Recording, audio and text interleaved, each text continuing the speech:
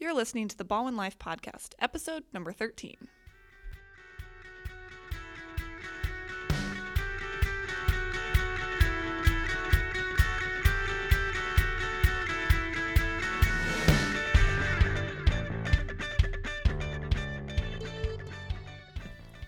Hey everyone, and welcome back to another episode of the Baldwin Life Podcast. My name is Kirsten Hostetler, and I'm the Director of Marketing and Communication for the wonderful City of Baldwin.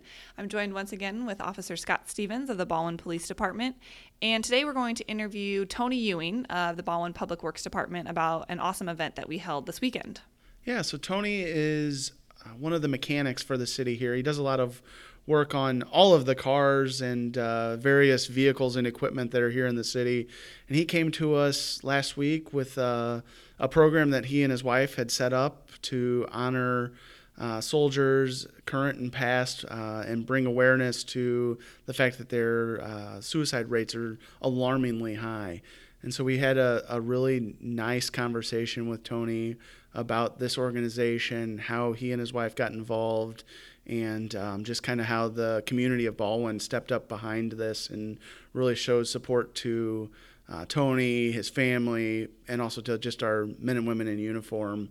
And it was a really fun conversation. And one of the things that he mentioned that we didn't capture in the recording, but we talked about afterward, was how excited the organization was at how much support came out from the city of Baldwin. And we were just talking about how the city of Baldwin really is so supportive of all of the efforts and all of the programs that the city puts on, and they're just really aware of everything that's going on. So that's a kudos to the city of Baldwin and everyone who's listening to this podcast for the way that you support good causes like this one. Absolutely. I mean, it's a really neat community we have here, and this event just really shows that. And I think during the interview you can even hear the excitement that Tony had with how much he enjoyed the fact that people really supported what he was pushing out here.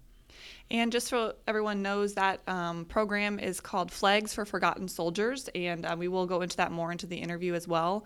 But if you want to learn more information, we would definitely encourage you to do that as well. Yep, just check out the show notes, and let's get to Tony. Well, Tony, welcome to the podcast. Well, thanks for having me here. I appreciate it. Yeah, we're excited to talk to you today. So before we really get into more in depth about the organization and some of the projects that you've been working on lately in the city, why don't you just give us a brief overview of who you are and what you do for the city of Baldwin? Well, my name is Tony Ewing, and I am a city mechanic. I work on all of our wonderful equipment here and our police cars and anything that breaks in the city. That's my job to take care of it. And how long have you been here?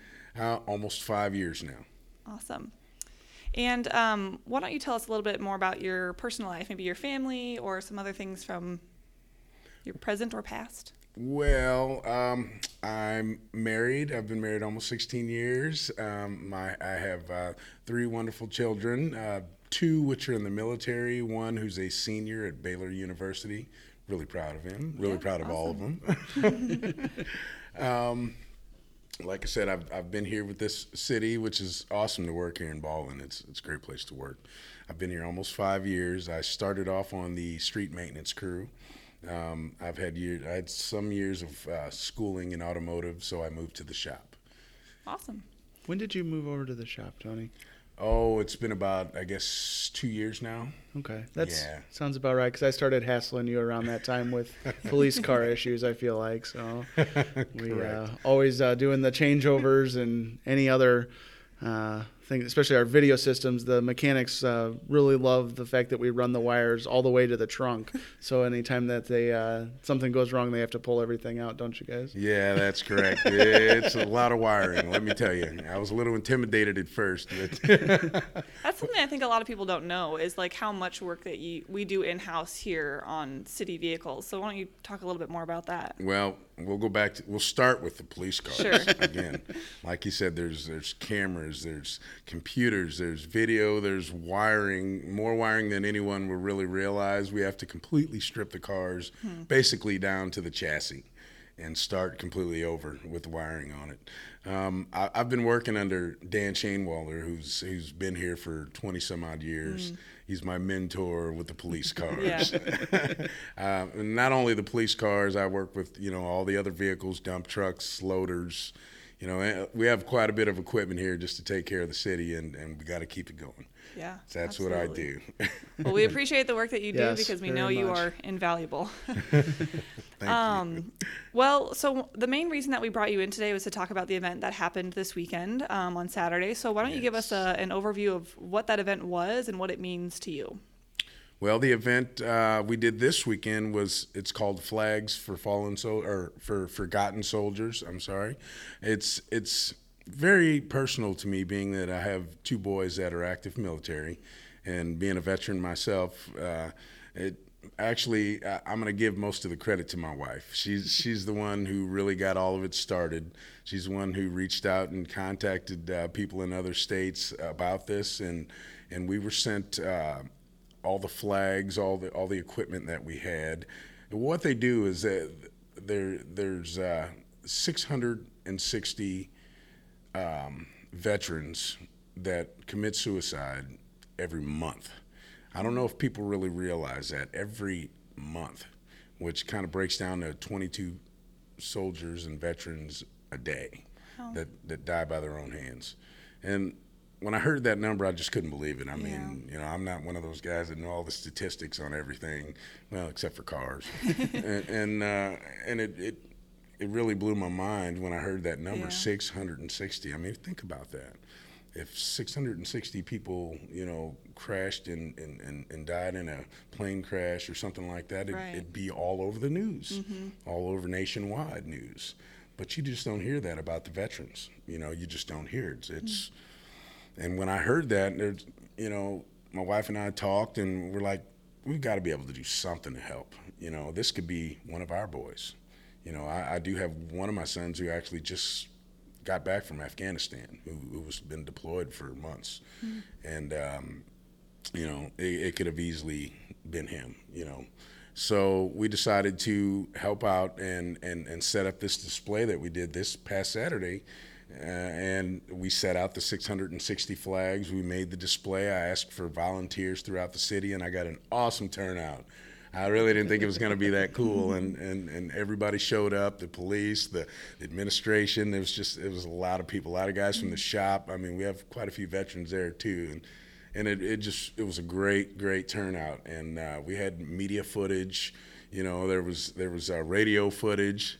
There was quite a bit of information put out there, and that was our goal. So I was really proud of that fact. So yeah, the display is at the intersection of Andrews Parkway and Park Drive here in the park. Yes. And I drove by this morning. I was out of town this weekend, and I pulled up this morning, and I mean, it's just beautiful. You pull up and you see the flags just in these meticulous lines, and with the giant flag in the background on this hillside, and it is gorgeous. Yes. So thank you very much for putting that together. That's awesome. I myself hadn't had a chance to see it in the evening time. We added lights and things to it, and a couple people sent me photos, but I thought it'd be pretty neat to look at. So I'm probably going to come up this evening or something and check out the nighttime. Is there a reason that you chose that specific location in the park? Yes, actually, our fine officers here in Baldwin suggested that. First, it was going to be just in the park, maybe right on the corner on the hillside, close to where we do the fireworks for Baldwin Days and things like that. But that was awesome when it was pointed out. That location under that huge flag that I look at every single day from my shop, it was the perfect spot. It was the perfect spot, so that's why we put it there. That's great. So you had talked to me a little bit about some of the people that helped with this organization and how the flags got here, and some of the lighting and things like that. Can you tell us a little more about kind of the logistics of how this all works? Well, basically, this program was actually started by one gentleman who lost his son to suicide. And I believe he's from Cincinnati, Ohio. And he was just, he was really passionate about it, and he wanted to, have people understand what's really going on and how big it was. Right. So once my wife brought me that information, I really started digging and doing homework and researching on it, and then I wanted to get it more involved, and they sent us all those flags, and it's quite a few boxes through the mail, and we brought them up here, and we set it up, and it's an awesome thing to do. I'm going to try to do something like this every year, from here out if I can. Yeah, that's great. So is it the same flags that go from location to location, or does the organization send anyone who wants flags? No, well, it's actually the same exact flags. Okay. I mean, some get broken, like my big old feet when I was doing it. Sure. I broke one or two, but yeah, we call her back, and she actually makes all these flags by hand, and and she sends them. And once I'm finished with them, and I send them to the next state, which I believe is going to be Maine, who gets them next, which is really cool. I wish I could go there myself and set them up. I would if I had the opportunity to. But yes, it's a lot of effort from people that you really don't even know, but they're all out there fighting the same fight, doing it for the same cause, and that's more of what makes it so awesome. If people can get a chance to come by, check it out, maybe research it, see what it's all about. That's what we're here for. That's what we're putting it out there for. It's all about awareness. So the more the better. Maybe other people have family members that have gone through the same thing that with their family, suicide. It's all about the information and getting it out there. So if you can call a senator, a congressman, more needs to be done for these soldiers. In my opinion, there's not enough done. I'm sure they have little programs here and there, veteran hospitals, but there needs to be more. Then, I think the best doctors should be out there for these soldiers. They sacrifice so much. Right. People have no idea. These are people's mothers, fathers, brothers, sisters, children, 660 children of somebody, right. That this is happening to. So anything we can do to help, it'd be great. It's all about the information and getting it out there. So the organization itself is called Flags for Forgotten Soldiers, correct? So what would be a good place that people could go to learn more information? Do they have a website or a Facebook page? Yes, it's where I saw it. It was originally on a Facebook page. I believe it's still there on a Facebook page. If you just put in Flags for Forgotten Soldiers, you should be able to see other cities with different displays. The founder. It should have all the information and contact numbers on there. Which would be a great place for people to go if they were wanting to get more involved in the organization, or like you said, learn more, become more aware. I would just encourage people to go check out those resources and really educate yourself. Correct. We'll put a link to that in the show notes, so just go to that link, and it'll take you to their Facebook page. So Awesome. And Tony, why don't you tell us a little bit more about, if you're willing, about your experience in the military and what that meant for you and how that translates into your passion for this project now? Well, my experience in the military was awesome. I was young, and it wasn't anything like actually what my children are doing now. They've done so much more than I did, which every parent wants. But I was 13 Bravo, which is artillery in the United States Army, which is a really cool thing to do, by the way. It's considered the king of battle, and I did my 4 years, and I probably would have stayed in a lot longer, but my father turned ill, and he eventually passed away from cancer. So I felt I needed to get out and come home and help my mother take care of things. So, but I never actually deployed for war. Thank goodness. I just missed it. I come in on the back end of the original Desert Storm. Okay. And so I had a lot of friends who did deploy, and I got to see how they came back, and the problems that they dealt with and the issues they dealt with, from being at war. And it's a lot. It's a lot. They go through quite a bit, and people take so many things for granted, in this country, and they don't realize, what people actually sacrifice for the freedoms that we have. So, I'm hoping people really get that information and try to understand a little bit and help these soldiers. So while we're talking about, I love listening to you talk about your sons. If you wouldn't mind giving us just a brief rundown of what they're doing, because it's impressive what your sons are out there doing. Thank you. All three of them. Thank you. Not just your two in the military. Yeah, that's true. Well, like I said, my youngest boy, he's at Fort Benning. He's an Army Ranger. He's only been in not even 2 years yet, but he's really, I couldn't be more proud. He got to do all the cool stuff that I never got to do. And yeah, he's at Fort Benning. And then I have my oldest son Dylan. He's the one who just returned from Afghanistan. He really followed in my footsteps with the artillery thing, which is cool. We have a lot to talk about always, you know. That's that one thing in common, you know. That's right. And he's actually a sergeant and also a jump master. I don't know if anyone knows what a jump master is, but that's one who teaches people how to jump out of perfectly good airplanes. Oh, wow. So he's pretty good at what he does, and I couldn't be more proud of him too. So, and my other son, Darius, he is a senior at Baylor University.